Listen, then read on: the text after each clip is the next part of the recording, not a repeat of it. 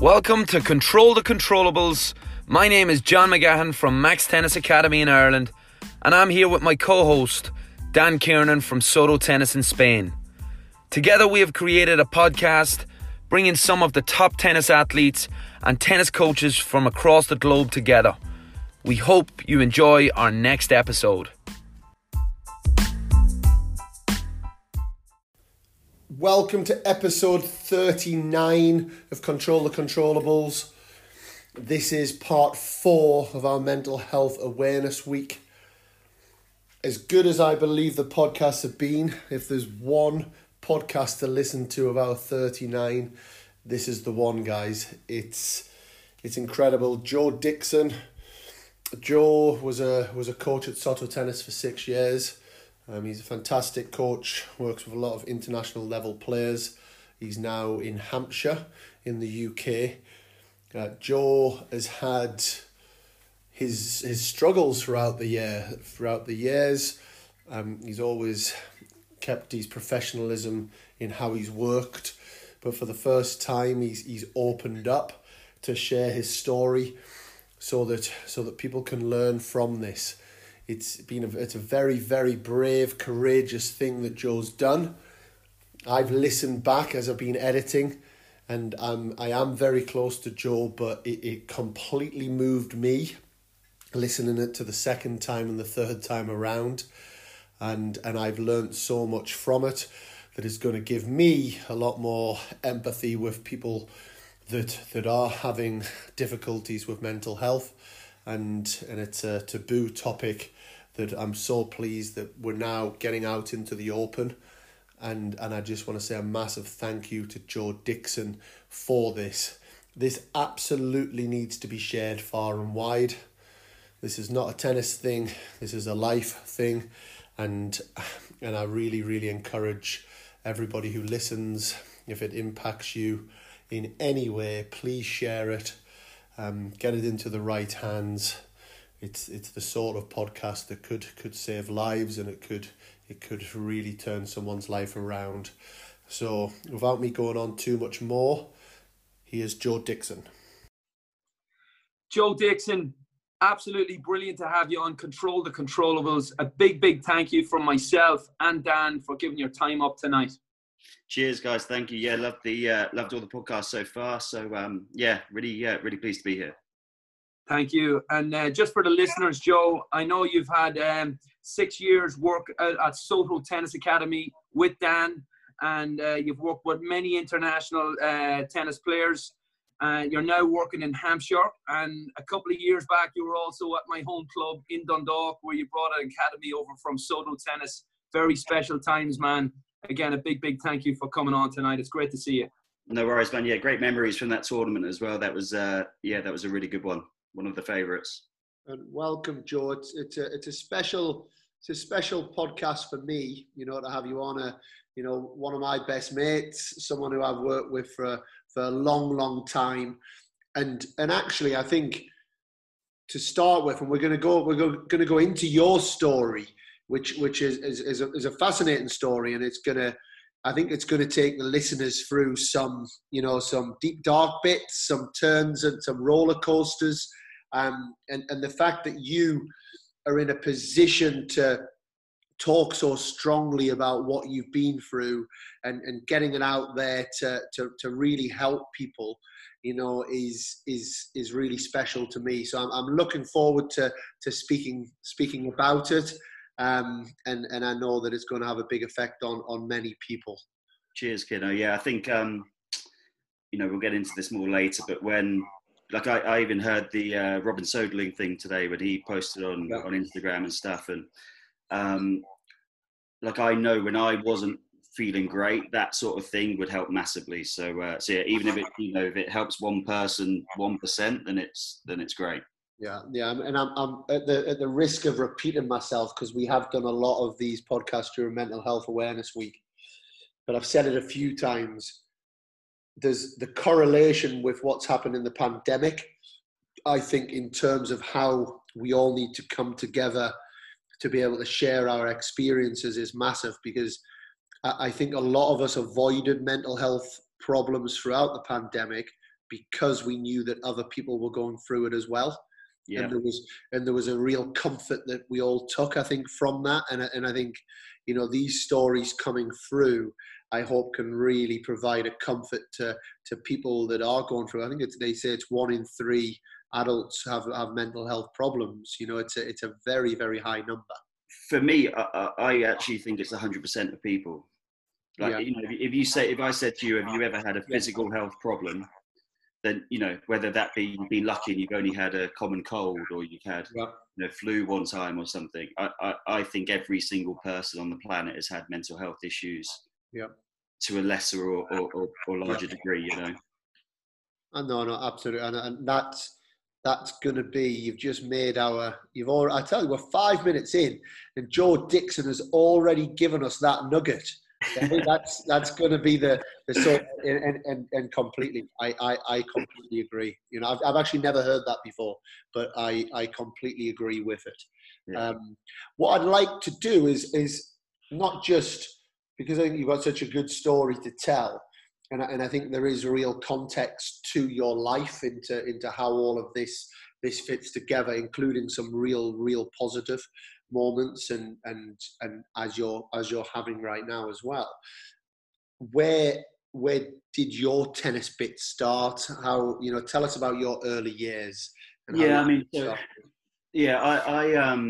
I mean, I was actually really lucky in my early years where, I mean, I was completely obsessed with any sport, to be honest. So football, tennis, cricket, golf, you know, kind of every sport going I played and watched, and still to this day, it's, you know, it's my favorite thing to do. But I was actually lucky. My parents ran a holiday site up until I was 12. And we lived on a house there. So I had like amazing facilities. Like I had a tennis court on the site, football, like big area for a football pitch, big area for a cricket pitch, hundreds of kids coming in every summer that you just made friends with, and just, you know, the sort of thing. In the summer holidays, I'd go out at 7 o'clock in the morning after some breakfast, and then I'd come back at 9 o'clock at night and go to bed, and then do the same for 6 weeks. You know, you just go out and play. So, you know, I had a really fortunate start to life where I could play any sport going, really. Football was probably my big thing to start with. Yeah.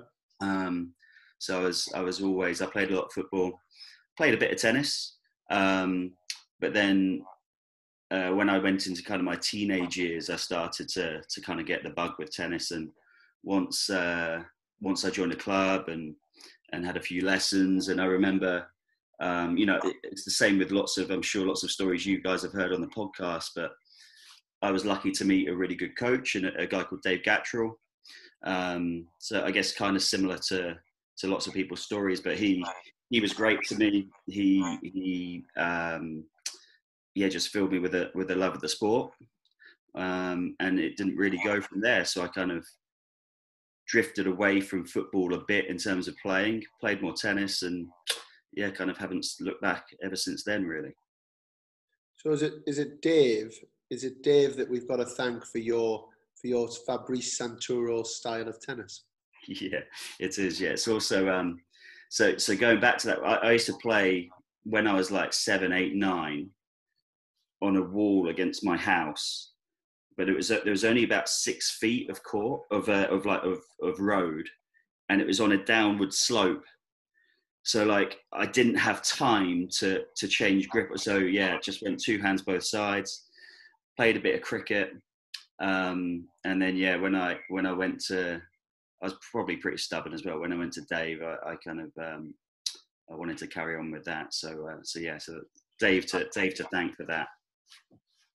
And you moved into being a coach pretty young, huh?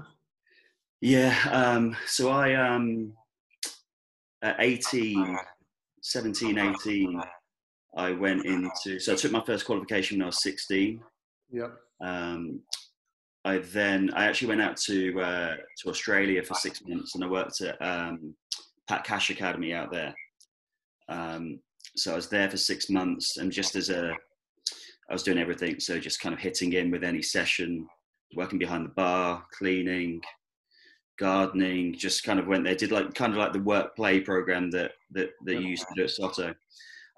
So yeah, just kind of went there, great experience, and then that kind of opened my eyes to going down, and I guess a more kind of, for lack of a better word, a more kind of performance route with things. But that really gave me the bug with coaching as well, and I knew I wasn't going to be a great player, so the idea of staying in the sport and helping people, and that was big for me. I really wanted to do it I knew from 14, 15 I wanted to be a tennis coach. Yeah, I actually remember the first day, sorry Dan, that I saw Joe over in Soto Tennis. I think it was your first day there working at the academy, and you had a group of tennis players. I was there with Nathan Rooney, and I remember watching you doing an on-court session with the guys there on the court, and it was great to watch it, just the enthusiasm and the energy that was coming off your first day on court. Yeah, I remember that actually, John.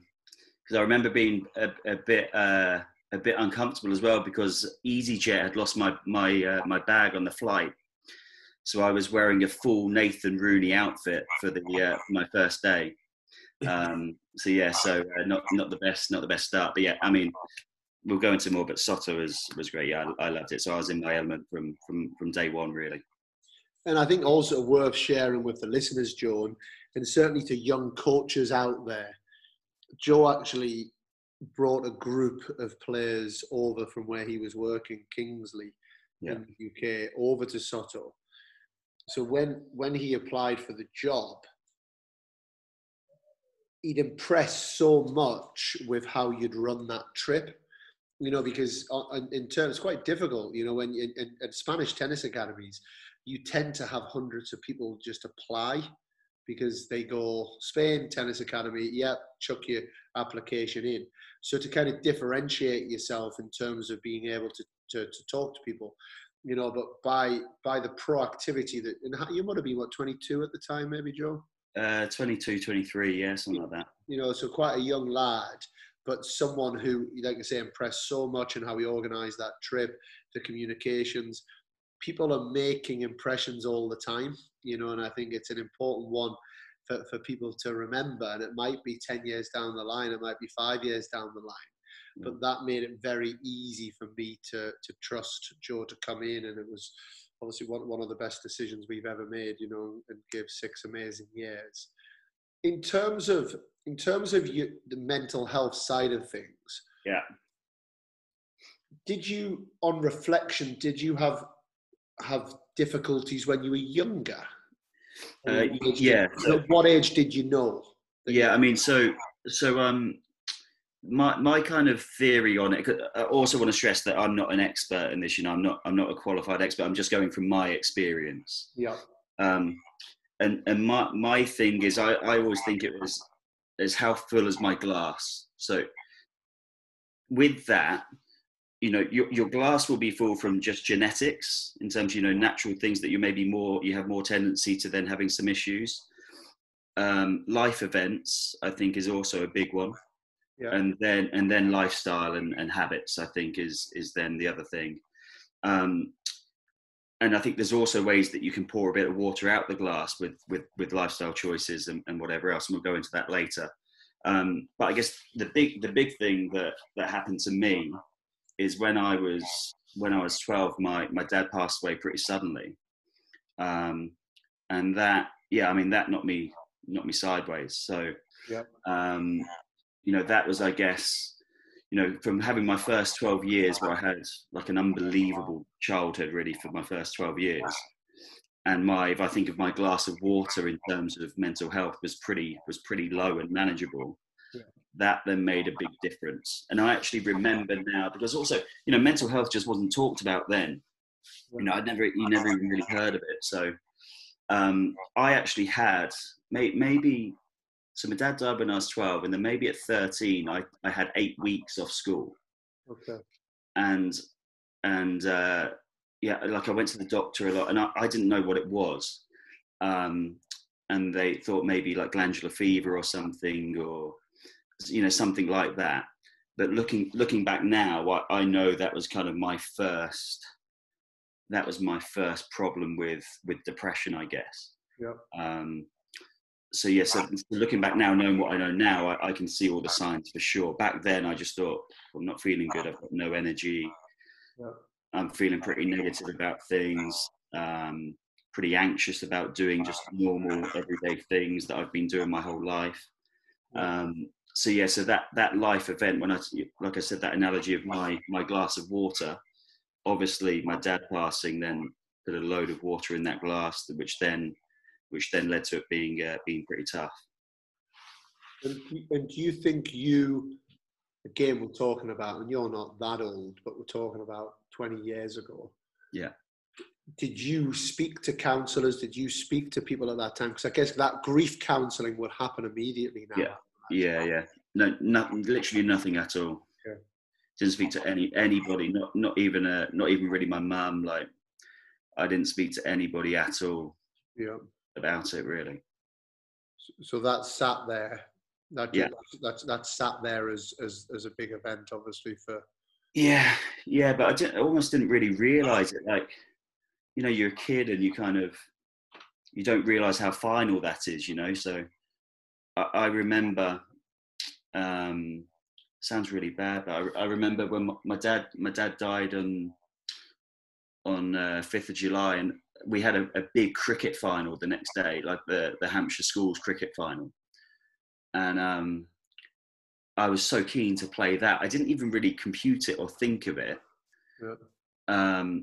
And then I remember playing in the final, and then just thinking, like, almost looking around to see, because my dad would come to any football match. You know, he'd be a big part of sport. He loved his sport as well. Yeah. And then, yeah, it was kind of 24 hours later, really. I think I was maybe in a bit of shock, but when I remember fielding and looking around, and then I realised he wasn't there, and that hit me pretty hard. So it took me maybe 24 hours to get over the shock of it. But yeah, didn't really speak to anybody about it at all for many years. And where did tennis fit into this? Was tennis a distraction, a release? You know, how did that work? Yeah, I mean, like I said, football was my big thing before. Yeah. But football I really associated with my dad. You know, we talk about it a lot. We'd go, you know, he took me to Old Trafford a lot of times, and so I actually from after he died, I don't think I played many. You know, from playing for club, school, whatever. I don't think I played many more than maybe 3 or 4 matches of football since that moment. And I don't know, you know, I didn't make it consciously, that decision, but it just, that's how it happened, because I linked it so much to him. But then, yeah, we had to, because the other thing, when we lived on, like I said, on the holiday site, and that was linked in with mum and dad's job. So when he passed, we had to then, everything changed. So, you know, I lost my dad, but we also had to move house as well. Mum had to change jobs. So like everything changed. Yeah. And yeah, it was kind of, my mum just said one day, I've got your membership at a local club. And I'd never had that before. I'd only, like I said, played against the wall or played with other kids when they came to the side. So yeah, but once I went, like I said, I met Dave and met some friends there, and some guys that are still doing well in tennis now. Craig Veal's one who's doing a great job with a lot of players, and a lot of other lads as well that have, you know, that it felt like I guess a bit like a family, you know, that sort of thing. So yeah, just became obsessed with it, really. And Joe, you didn't have any brothers or sisters? Yes, I've got a sister who's 5 years older. So I'm very much the kind of the baby of the family. But so I was 12 when my dad died. She was 17, so she'd already left home and stuff, actually. So so it's just one of those things where it just wasn't spoken about much, really, you know. Yeah. No. And when did you first realize that you had depression and that you were anxious? And 2013. Okay. So 2013. So looking back now, I'd say I've had 3 kind of stages of it. So that time when I was 13 years old or 14 years old or whatever, I then had a kind of a bit of a where I first realised I had depression. I felt like I had depression, and first went to a doctor's and got diagnosed with depression in 2013. And then, I mean, 2018 was 2018 for me was just a terrible, terrible year. So that's when, then I fully knew that I was really struggling and really wasn't well. So obviously 2013, for the listeners, you were working at SotoTennis at the time. Yeah. And what triggered that? So at that time, was it anything? I mean, I guess one of my memories of it with you as a young coach, I mean, you always did a brilliant job, but it was quite a testosterone fueled environment at that. Yeah. And there was times that I certainly noticed that maybe that environment got to you. So yeah, I think definitely, like I said, if I use that the water analogy again, yeah, I always kind of thrived on competition, and so rightly or wrongly, and I know we've had this chat many times, but I always wanted to, I'd never want to be a weak link in a team. I would always want to be one of the best in the team, if not the best. Feel like I'm doing a good job. The thing that actually, I think, looking back, I'd done 4 years at Kingsley where I just, I'd worked non-stop, and then went to Soto, and just with our personal situation, my wife was still at university, so I went out there, and then was living by myself. And I think that, in hindsight, that was a big reason for it as well. So I had already kind of obsessive over tennis and coaching and my work, but that then didn't help because, I didn't have to get back at a certain time. So I'd stay and always do extra hours. And then I would, I'd fill my time by thinking more about tennis and more about work. And I kind of just lost the balance with everything, I guess. Yeah. So I think that on top, so like I said, those lifestyle and habits that you have adds to the water that you already have in the glass. And then, like I said, that's when it becomes a bit more unmanageable. No, absolutely. And in a sports environment like that, how difficult is it to open up on mental health and how you're feeling? Yeah, so hard. And I think it's, in tennis where, back in the day, you're taught to not show your emotions. You're taught to not show any kind of weakness to your opponent. So it's kind of, it's kind of drilled into you as a kid to not show any kind of vulnerability. So that, yeah, I still remember, I don't know if you remember, Dan, but I still remember that convo that I had with you in the yacht club, actually, where I said, look, I think I might have depression. Yeah. And that was, for me, like looking back now, that was a massive moment for me, because that's the first time I'd ever said it out loud to anybody apart from my wife. So that was a massive moment. And I think looking back, that it was vital that I did that. If I hadn't have done that, I think it would have been really, really tough. Yeah. And then just for the listeners, I mean, because obviously I think we have to respect they don't know the story. Yeah. Me and you do. And, I've certainly been pretty close to it the whole way through, and with you the whole way through. What steps were then taken? So I made, and like I said, I was very lucky with, and not just saying this because I'm on your podcast, but you were very understanding with it. So I then, I think if I remember rightly, it was around Christmas time anyway. So I went back for my Christmas holidays a bit early. And then, and it quickly became a bit worse. And I then reluctantly went to a doctor, and was, she then diagnosed me with depression, and then went for my first counselling session in that Christmas holidays, and it became pretty clear that, especially in the role that I was doing as a, being responsible for lots of young tennis players, and at that time as well, I was going on trips abroad, quite, maybe traveling 10, 12, 15 weeks a year or whatever. It wasn't, we had to make the decision that it was best for me to stay home for a little bit and try and get better. And a couple of things on that, Joe. One of the things that has always amazed me about you and your situation, but also I've now been in a situation where there has been quite a lot of strong mental health problems around me in different. I've had a lot of experience now in dealing with it and being confidant and being, which I'd never had before. I didn't have the full understanding of it before. What always amazed me is it never really showed at work. Yeah. Like your ability to and we're going back forward to 2018 now, but you were texting me some very deep, dark things. Yeah. But then you were then texting our Soto Tennis group to say, hey guys, hope you're well.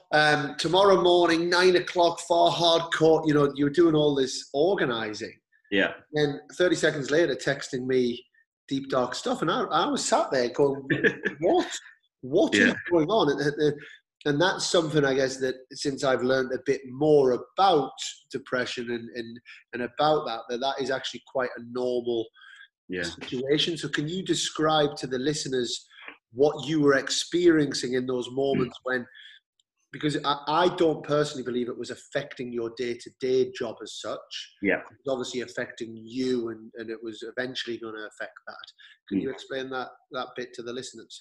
Yeah, I mean, I got to a stage where, and I think this is where I lost the balance with things. I became so into work and coaching and tennis that actually that's where I felt comfortable. So I could, like you said, that I could be feeling so bad when I was at home, like awful, and then all of a sudden I'd get on a tennis court and I felt, if I was there from 7:30 in the morning till 7 at night, I felt good at that time. Like when I was on a court, I felt good. The danger with that is then you become reliant on that. So that then again, it leads into, I would do so many sessions and work so much because that's the only time that I felt comfortable. And again, just to use a different analogy, but another one that I've kind of gone through with people I've worked with in terms of mental health professionals is talking about almost having 4 pillars. So it could be different for anybody. So, for kids, likely it's going to be tennis, education, friends, family, maybe. Yeah. For me, if I think of it for me or for most coaches in their 20s, it's tennis, it's family life, social life, hobbies. They're your kind of pillars. My pillars, my 3 other pillars outside of tennis were absolutely crumbling. Yeah. Because that's when I was conscious of it. I was feeling terrible, but my tennis pillar was really strong. Yeah. So I became so reliant on that. Yeah. Instead of actually building those other 3 pillars back up again, because that was the uncomfortable thing to do. Yeah. The issue then is it gets to a stage where you can't manage it and can't disguise it anymore. And when the tennis pillar starts to crack, that's when you're in trouble, because then you've got nothing. Yeah. So it just, I got to, I had maybe a year or 2 where I just felt so comfortable on it. It was the only place I felt comfortable. So I wanted to be there as much as possible. And Joe, just on the other pillars, where are the other pillars in your life that you felt weren't working as well as the tennis? I mean everything really. So but it was all caused by that tennis pillar, if that makes sense. So because I felt comfortable, I would then be working 14, 15 hours a day. I mean, and I drive Keanu mad because, you know, he'd tell me, go home, have some rest, or he'd, you know what, take this weekend, have some rest. And I just couldn't do it. I couldn't bring myself to do it. So I would then, because I was spending all of my time in a work mindset and a work capacity, I was then neglecting friendships. I was neglecting, you know, my family. I was, you know, not through trying to be an idiot about it, but just, I felt like I was in survival mode, and that's what I had to do. So over the course of 6 months, 12 months, 18 months, those other things are just kind of slowly crumbled away, and just leaving the tennis, and then that's when it gets a bit scary. And when you were at your low in 2013, how low did it get? 2018 was worse. Okay. 2013, I was, I felt anxious. I felt low in mood, but I knew I was going to get better.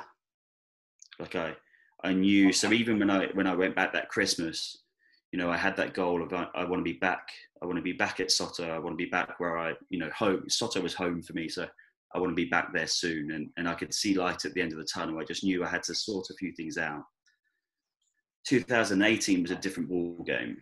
So 2018 was after I'd left Soto. So I'd also gone, like I said, that one strong pillar of tennis where I'd felt good in my job. You know, I was at an amazing academy with responsibility, you know, working with some good players and good people.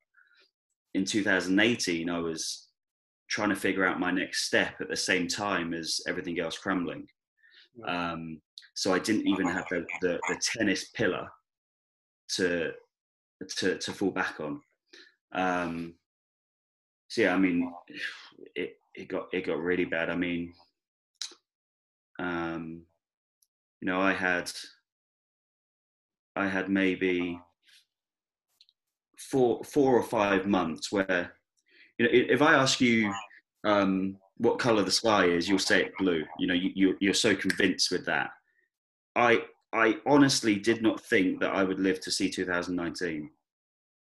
Like I could not see a way possible. I couldn't even begin to entertain it that I would see 2019. Because I just, you know, every day I was overtaken with thoughts of not wanting to be here anymore, not having any value, and you know, it's so hard to think because on the face of it, you know, especially, you know, take just a few months before, I was newly married, baby on the way, amazing job, like dream job at SotoTennis, you know, living in an amazing place, great weather, like everything should be perfect. But yeah, in my mind, it was, I just felt every day, I felt like I just didn't want to live anymore. I didn't want to be here anymore. And after maybe going into the end of 2018, I had maybe 2 or 3 months where that was, you know, I couldn't sleep. Or I'd go in stages. I couldn't sleep, or I'd just sleep all day. And like I said, I was in between jobs, so felt worthless in the sense of not being able to provide for my family. Not being, I felt like my career had come to a complete stop. And just got to the stage where the first couple of days of 2019, I took an overdose, and yeah, I just I didn't want to be here anymore. Simple as that. I could not see a way that I couldn't see any glimmer of hope in the future. It was just like it was completely sucked out of me. And was that, I mean, obviously you're very fortunate to be here, and again, we've spoken about this. Yeah. But in terms of that, is that a selfish move or a selfless move? for someone who's experienced that? Like, Yeah. What are you thinking at that moment? Is that to remove your pain, or is that to remove the pain of your loved ones around you? Yeah, but both. But like I said, a big thing is that feeling of,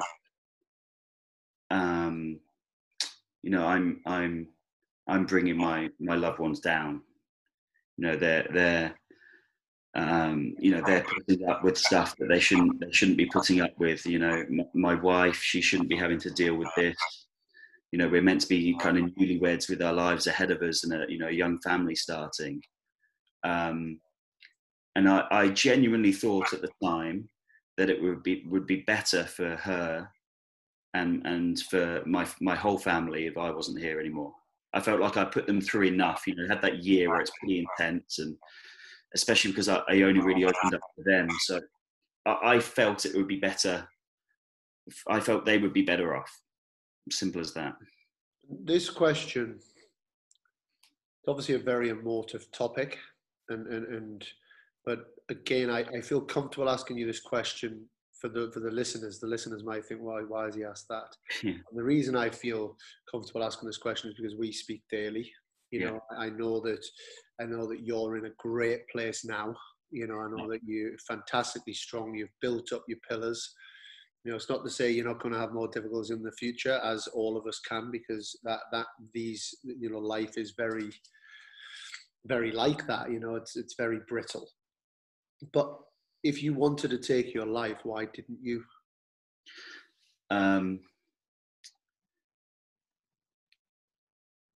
Just really simple, honest answer is that at the time I felt like I wasn't brave enough to do it. Okay. So I felt like it would take guts to purposely hurt your body, or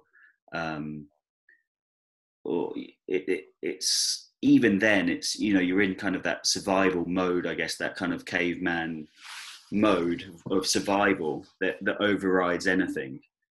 And yeah, so I guess I just didn't, despite it being the only thing I think about, I didn't feel like I had the guts to do it.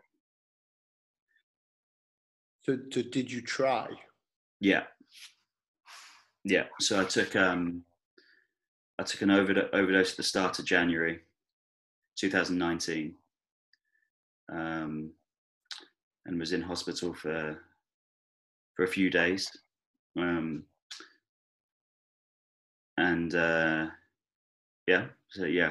did. And can you talk us through the process of what you were feeling in hospital and how you then started to rebuild your life? Like I would love to say I woke up and I felt a relief, and it was all rosy from there. But if I'm honest, I woke up and I was like, it's not over. I'm still feeling the same thing. That pain hasn't gone away. Yeah. It's there again. But I also felt like an unbelievable amount of guilt for my wife, for my family, that made it even worse in some ways, actually. Yeah. So in some ways, I felt worse afterwards than I did before. Yeah.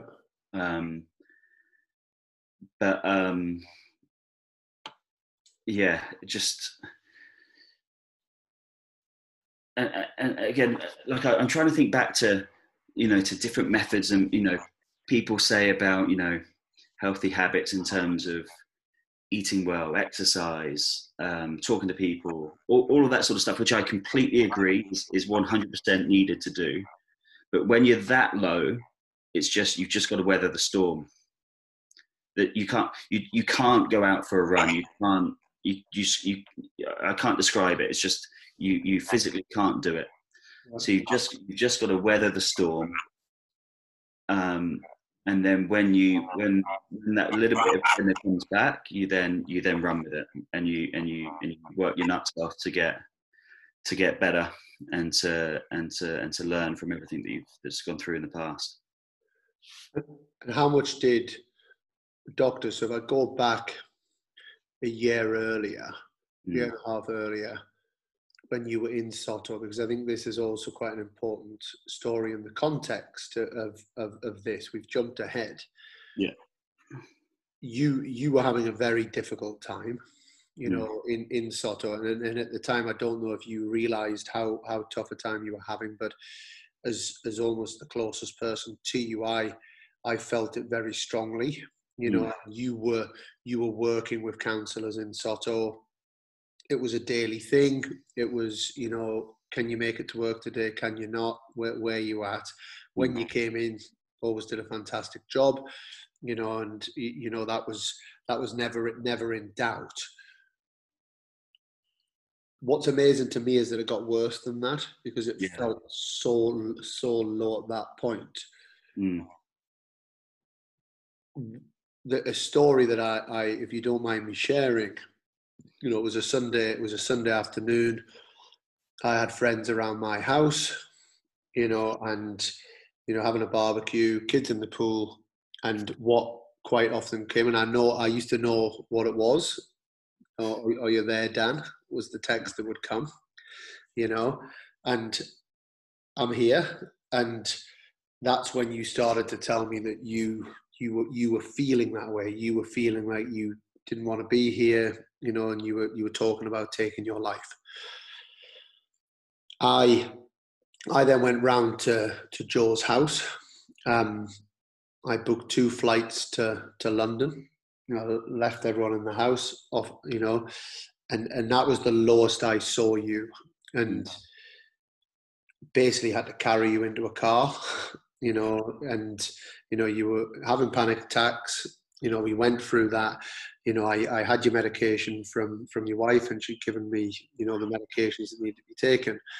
We got to the airport in Gibraltar, and it was scary. It wasn't, you know, seeing you like that, you know, and our flights, but lo and behold, our flights then got delayed. And I don't know how much of this you remember.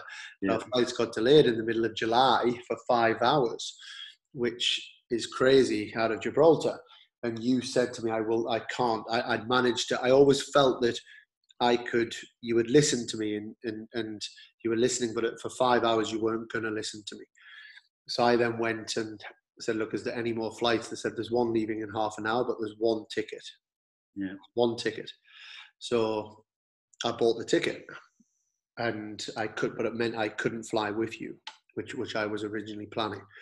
And I had your sister waiting at the other end, and we were getting you straight into the hospital in the UK.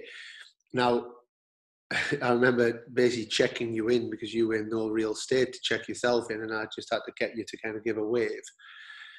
And then I had a sleeping pill. You know, we were talking away, and you opened up to me a little bit as we were waiting, but at that point you thought I was flying with you. I walked you up to the plane, and then I didn't have a ticket. I slipped a sleeping pill in your mouth, and said, down that, and basically pushed you on the plane. Yeah. Heartbreaking, incredibly difficult, you know, to experience that with a good friend.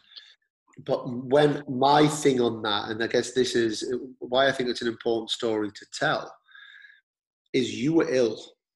You were really, really ill. You know, you hadn't chosen to feel like that. You know, you were going through serious mental illness. But when you got back to England, there wasn't a bed for you. Yeah. Couldn't, you know, we couldn't, I was speaking to your sister almost hourly, we couldn't get you in to see a doctor in the whole of the United Kingdom, the way that you were. Now that's a massive downfall of the medical system. Yeah, that's right. Did you eventually get it? What then happened? And I guess what's your experience of how the medical team and the NHS on the mental health system works? Yeah, it was really poor. It was really poor when I look back now. Yeah, I remember. Yeah, they're just not being. It's also tough because I think you know, my at that time, the most important people in my world were my wife, my sister, and you, Dan. And a lot of the conversation was going on between you three, and I was just kind of being taken somewhere and whatever. So I wasn't kind of privy to the decision making kind of things. But yeah, I mean, I then stayed with my sister, and just had, you know, I'd had it from 2013 when I, like I said, when I first kind of thought there was an issue. I had a counsellor that I spoke to, and you know, I'd speak to her, but then that was great, but you can't afford to do that too much, you know. It's not cheap. So yeah, in terms of kind of setup, it really wasn't good at the time for me. I can only go on my experience, but it wasn't good for me. So I had to kind of it put what the thing it did actually. I don't think it necessarily had a big impact on me. It had a massive impact on my support network. You know, it put a lot of stress on my sister. It put a lot of stress on you. It put a lot of stress on my wife, and that's the thing that I think it fails more the support team, because they then are burdened with a massive responsibility. Yeah, which isn't easy for them. Yeah, and then again, for the context of the story, you know, where, and fair play to you, there's no holds barred here, and there's people going to be listening to this, you know, with nothing but admiration for what you've gone through, but and it's going to give a lot of people strength that are going through similar things. But a couple of weeks after you got back, your mum got diagnosed with cancer. Yeah. And talking about your glass of water. Yeah. And then died a few weeks later. Yeah. So yeah, again with that glass of water analogy, there was also, you know, we had a bad year. You know, there was a lot of bad luck in things as well. I mean, my wife and I were trying for a baby, and you know, we got pregnant twice and lost the babies both times, which was tough. It was really tough for my wife, but tough for me to see her and feel like I couldn't support her with that. And then and then my mum getting sick, and so yeah, straight away, you know, that kind of feels like with that glass of water, somebody's just poured a bucket in it. You know, it felt unbearable, it felt unmanageable, and it felt like that's when I felt like I just need to weather the storm here. Yeah. And for people listening who have either gone through this or this, like you touched on the support team, I guess for me, if I talk about me personally, I felt like there was almost too much reliance on SotoTennis. Yeah. You know, we've since talked about this. So I almost felt like, and I don't know if this was right, and please tell me if it wasn't, because there needs to be learning as well. Yeah. But I felt I needed to go a bit more tough love with you. Yeah. In terms of, I'm here, but if you want to call me, but I'm also not just gonna be there to hang on every, you know, it almost felt like to me, you weren't dealing with certain things yourself and taking certain responsibilities and that yourself. And you know, I've known you for years, and I know that you're a tough son of a gun. And I wanted to see you taking a little bit more responsibility yourself, and not just relying on text message. Yeah. And because it felt you needed to start rebuilding some things. Was that the right thing to do, wrong thing to do? How would you advise the support team around you? It's so subjective is the issue. It's so subjective. So you made that decision based on knowing me for 6-7 years. You know, I mean, we worked together, you know, we were together 14 hours a day, every day for 7 years, basically. Yeah. So you had the insight and the knowledge of me to make that call. And that was 100% the right call for me. 100% the right call for me. I would be maybe a bit cautious to say, yeah, that's what people should do, because different people react in different ways, you know? Yeah. And again, going back to that comparison, like I said at the start, where 100% of people have mental health issues. Same with physical health. You know, you wouldn't treat a cold the same way as you treat another illness. It's different, and everybody's body reacts differently. Everybody's mind reacts differently. So the thing that, yeah, your judgment was right, but it was based on the fact because you knew me incredibly well. Yeah. And that was actually exactly what I needed at the time. It's a tough decision to make for you, I know, because it can have such dire consequences. But yeah, I mean, that was a big part, because it wasn't just you, my wife and sister, kind of less so my sister, but people then took that stance with me a little bit. Yeah. And that was massive for me in turning things around, like absolutely massive for me, because it made me, you know, I'm a big believer in, you know, linking back to tennis, we talk about this all the time, but take accountability. Yeah. Take 100% responsibility for your actions. There's no one out there that you can rely on 100% in terms of, you know, doing things for you. You have to take accountability and responsibility for your own actions. And it made me do that.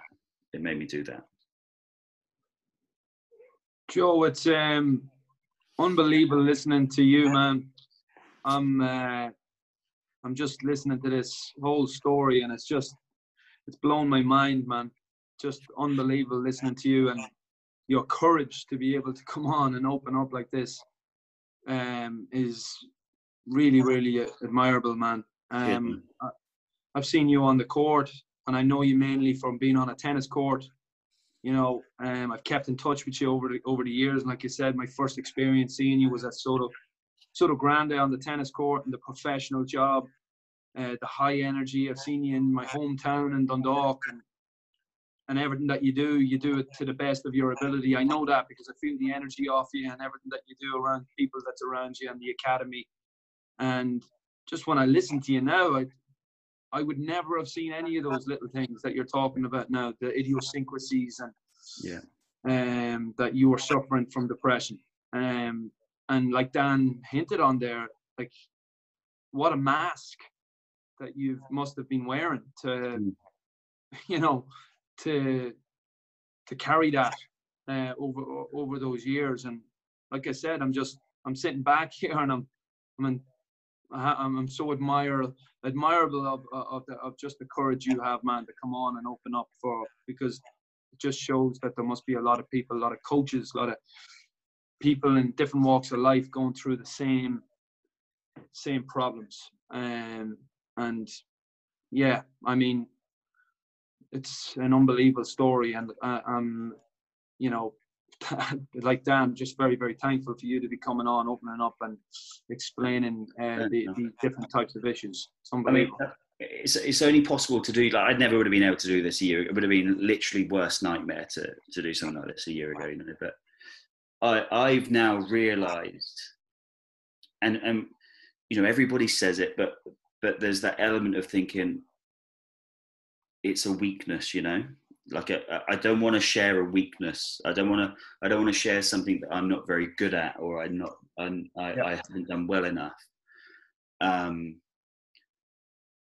But now I'm kind of through that a bit, I guess. I've realised that it's really not. It's not at all. And kind of going into to positive, because I'm also 100% determined that this isn't going to define me. Like I'm not just you know, a guy who's had mental health issues. I feel like I'm decent at my job.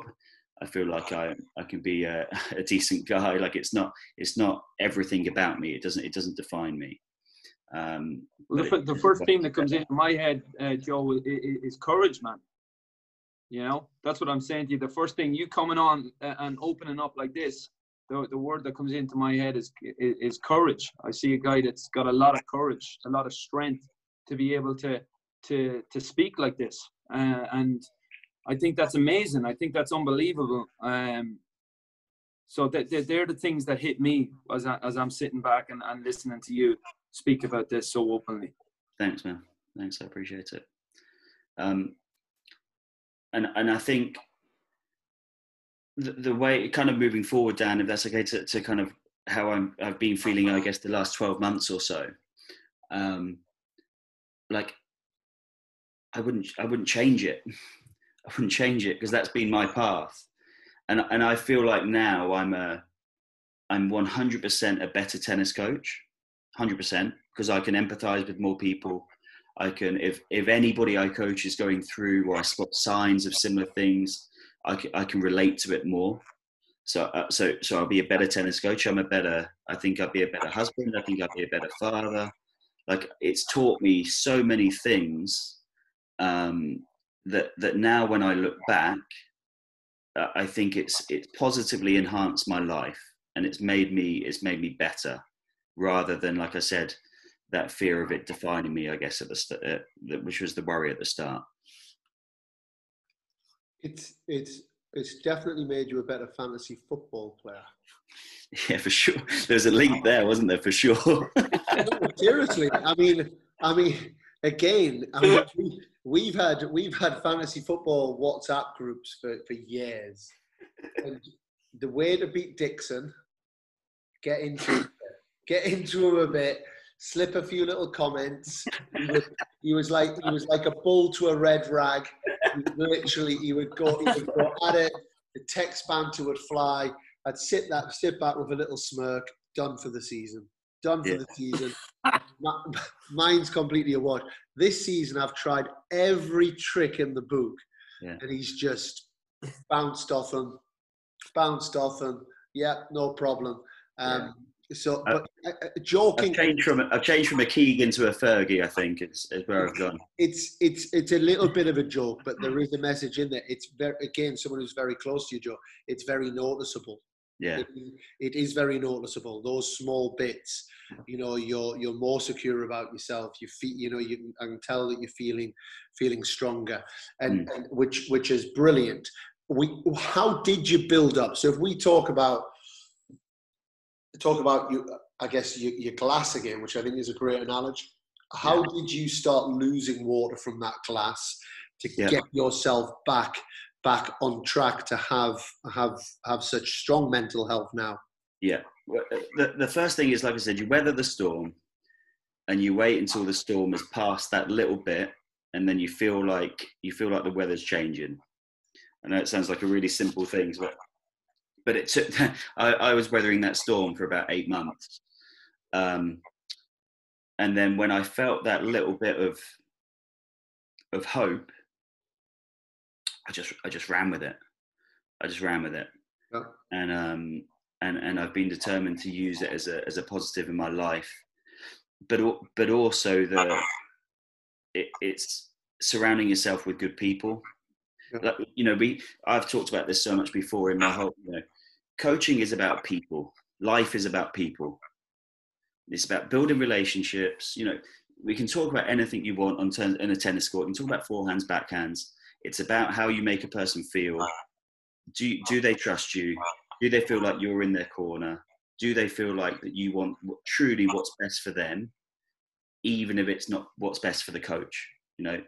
That's what life is all about. And I've been lucky that, I've then I came into, I started a bit of work again, and with Dave, who was my coach when I was a kid. So somebody I'd known for 20 years. So I had somebody who I knew wanted what was best for me. I had my family who I knew, given everything that's going on, wanted what was best for me. So I just felt safe. I felt safe, I guess. And then from there, I'm just determined to make sure that it's going to have a positive impact on not just my life, but hopefully I can then help a few other people with it as well. And how do you stop it happening again?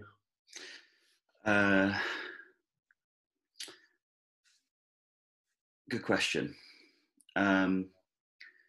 again, the glass analogy, I've just got to make sure that I just make when things are good, like they are now, that's the time to make smarter choices when things are good.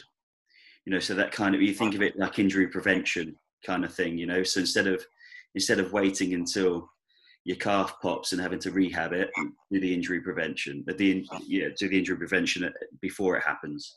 And that balance of being all in, giving my all to my job, giving my all to my players, but knowing that for me to give my all to my players, I have to be in good shape.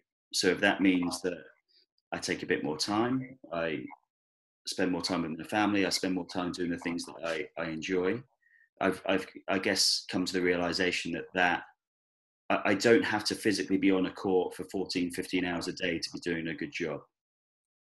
I can sit back and take a bit of time, and the players will still know that I care. The players will still know that I'm in their corner. But I'm looking after myself. So as a result, I'm then going to be in a better shape to look after them. Very good. And to make it a little bit more tennis specific. Yeah. In terms of mental health in tennis, do you think the sport can do a better job? Do you think we can do a better job as coaches? What are some of the things for coaches to watch out for? Parents, language, terminology, all of these different things. Yeah. I've always been, we talked about this lots when we were at the academy together. It starts with us as coaches. We're the adults. It starts with us. So whether that be energy and intensity on a court, good habits with warm-up, whatever it may be, that it starts with us. So we need to make sure that we are looking out for what is true. The main thing, our main job as a coach is to make sure that our players are happy and healthy. And if they are that, then they have the best chance of being good tennis players. So if we can look out for any signs that it may be and have an open dialogue and take time to build a relationship so that we have an open dialogue with our players and they feel comfortable sharing things, then I think that's a great starting point, because people will then be more open to talking. It will get conversations flowing, and it will stop things growing and becoming bigger and bigger until something comes out and it's unmanageable. So it's, as coaches, as adults, it starts with us.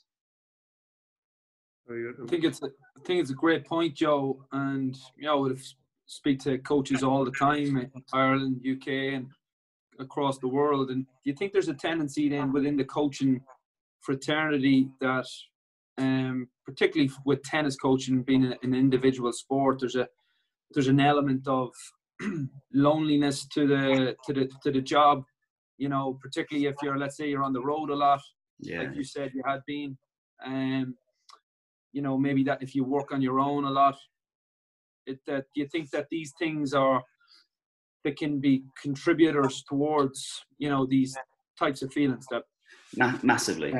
So it's a sport where, and let's be honest, money, it comes down to money a lot of the time. Any player. So I was listening to Pete Bothwell's pod with you guys, and obviously I know Pete very well. If he could, he would have a coach with him and a S&C coach with him every week. Of course he would, because he'd become better. But he's got company. He's got somebody to chat with. He's going to be happier.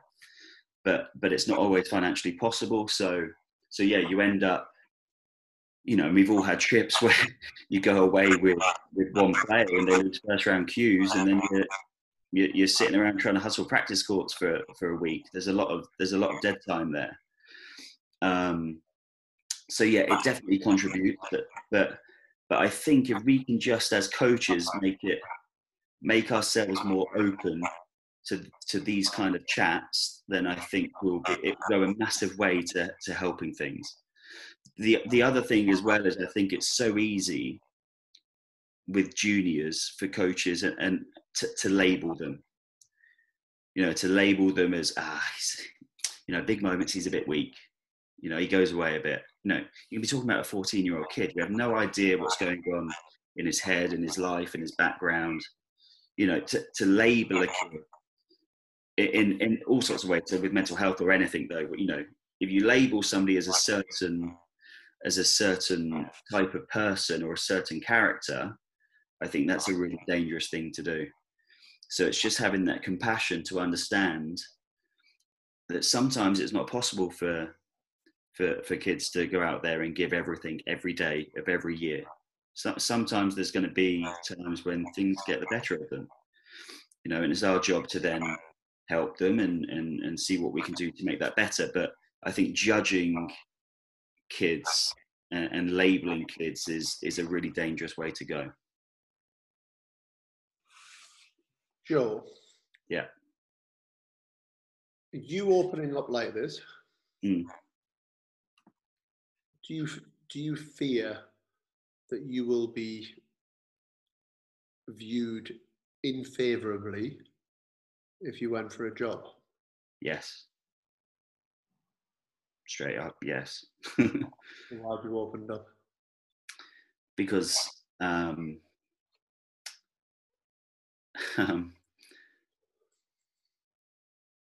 because I think something needs to change.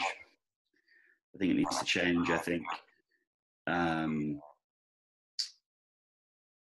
people need to realise that, like I said, I think it's my belief that 100% of people have mental health issues to some degree. And people need to realise it's not a weakness.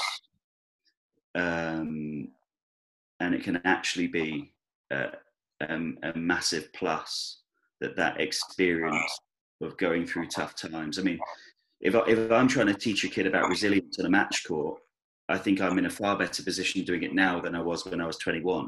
Yeah. Nothing to do with tennis. You know, I feel like I have a better understanding of you know, and we've talked about this so many times, Dan, but how tennis can have so many transferable skills into life, and life can have so many transferable skills into tennis. So to go back to your question, something I definitely, so when we talked about this for the first time, I thought there was definitely a part of me that thought, you know, am I going to be looked at as, am I going to be defined by it? Am I going to be looked at as a liability? Oh. Am I going to be looked at as a ticking time bomb for something to go wrong again in 5, 10, 15, 20 years? So yeah, all those thoughts went through my mind. I can't lie and say they didn't. Yeah. But if we ignore it, it's not going to change. You know, if I then keep quiet, and say, you know, actually, Dan, I don't want to because I'm worried that I might not get a job in 5, 10 years. Then what sort of message is that then sending out to kids in terms of changing the culture? And again, I go back to the phrase, but as coaches, it starts with us. Yeah. Very good. And if you had a message to future employers, what would your message be? I'm going to do my own thing, so I don't have a message. So that's another. Like I'm now convinced that, you know, I'm committed to, you know, right now I'm working with and for someone that I have complete respect and trust for, so I feel very, very safe there. But long term, I wanna do my own thing. I wanna create something in, you know, we've now decided as a family that we're gonna stay home for our children's upbringing. So I don't feel like I need to worry about that, because I'm going to go out and that competition side comes back in a bit of like, I don't need your job because I'm going to try and do a better job. I'm going to try and do something better. I've known this for years, by the way, that Joe's suited to run his own thing. He's the only employee I've ever had who's gone completely head to head with me. We're trying to basically take the director's job off me. No, but with that, to give me to defend myself a little bit there. I was lucky because I agree. Like I feel like I'm more than ever now. I feel like I'm suited to doing my own thing. But I was lucky with Soto that I completely 100% aligned with the values, beliefs, system that you I had exactly the same beliefs as you, which made it then possible. Maybe challenged a few things now and again. But yeah, so that made it so much easier to, and was a great experience for me because I wasn't ready at 23, 24 to try and do my own thing. Like I was a baby. So to be around not just you, Kino, but to give, I guess, Soto a bit of a plug, but great people like Nathan and so many others. I can't name them all, but that gave me such a good grounding for then going into to do my own thing. Because I mean, I disagreed with a few of your decisions, and looking back, if you'd taken my advice, you probably wouldn't have a tennis academy anymore. So it just means that I feel a bit more ready for it now than I was when I was still in nappies. If you're not willing to do it, I will. Not necessarily that you're looking for a job, but for anyone that has gone through or anyone that's listened to Joe's story, the passion, the resilience, the determination, the empathy, they shine bright, Joe. They really do. What I think of you, and you're a big reason Soto Tennis is what Soto Tennis is today. 6.5 years. It's pretty much 70% of the time that we've been open, and you alongside Nathan in the first instance are two massive reasons for, as well as many other people, Soto Tennis is what it is, and you continue to give those every single day. You throw yourself wholeheartedly into it. Speaking to you today and speaking to you over the last few months, I can see that this experience, as tough as it's been, has made you stronger. It's made you more accountable. It's made you take more responsibility. And from what was you were already a fantastic tennis coach. There's no doubt that you're going to go on to become an even better tennis coach, an even better manager, and the future is very, very bright. Thank you so much for coming on and for just opening yourself up to, for everyone. And I, as close as I am to you, I've learned a lot talking to you tonight, and I know that everyone is gonna take so much from it. So a massive thank you. Thank you, mate. Can I use this time to give a little plug for Support for Sport as well? Yeah, absolutely. So like I said, in terms of how this is going to positively impact my coaching and my work on the tennis court, which is what I do day to day.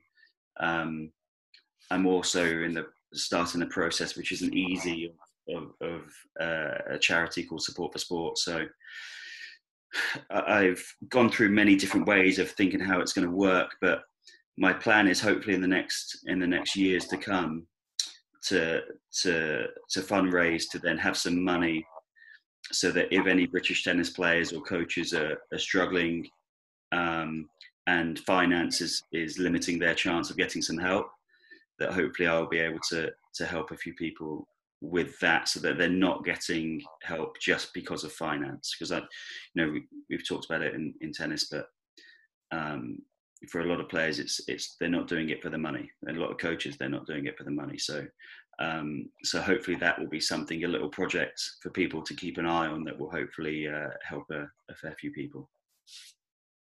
Strength, courage, and honesty. They're the three things that shines out in this podcast for me, listening to you, Joe Dixon. Like I said before, amazing listening to you and your journey. Massive thank you, man. Cheers, man. Appreciate it. Thank you very much, Joe. Cheers, guys.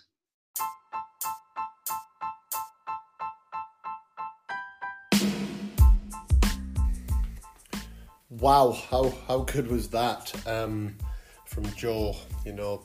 Some deep deep things in there, some dark stories, but some absolute realities and an insight that we rarely get. We rarely get to have someone that's strong enough to come and open up like that about what they've been through. Says so much about the man that is Joe Dixon. A good friend, and nothing but respect for him for everything that he does already, but then for the bravery for him to speak for the absolute right reasons. You know, as he says, it starts with us. You know, it starts with us as coaches. That's how culture is formed, that's how environments are formed, and he's leading from the front in sharing that story. I really hope you take a lot from it. As I said at the start of the show, please do reach out, share this story far and wide. You know, this is not just about entertainment. This is about making a difference in people's lives, and I really do believe that this podcast is extremely powerful, and I'd love for it to get into the right people's hands, for people to know that they're not the only ones going through these difficult times. So a big thank you to Joe Dixon, and a massive thank you to you guys. We hope you're finding the Mental Health Awareness Week helpful, and taking lots from it. We have one more podcast tomorrow from a player, Matt Hingley, who's played at the lower levels of professional sport, but also the reality of where a lot of the mental health battles are. And then on Saturday we'll have Anthony Ross, who will give us the expert eyes and give us lots of different solutions and lots of things to consider. So all in all, we really hope that the week is working out for you guys, and thank you for all of your support. Okay, for now, I'm Dan Kiernan, my co-host John McGann. We are Control the Controllables.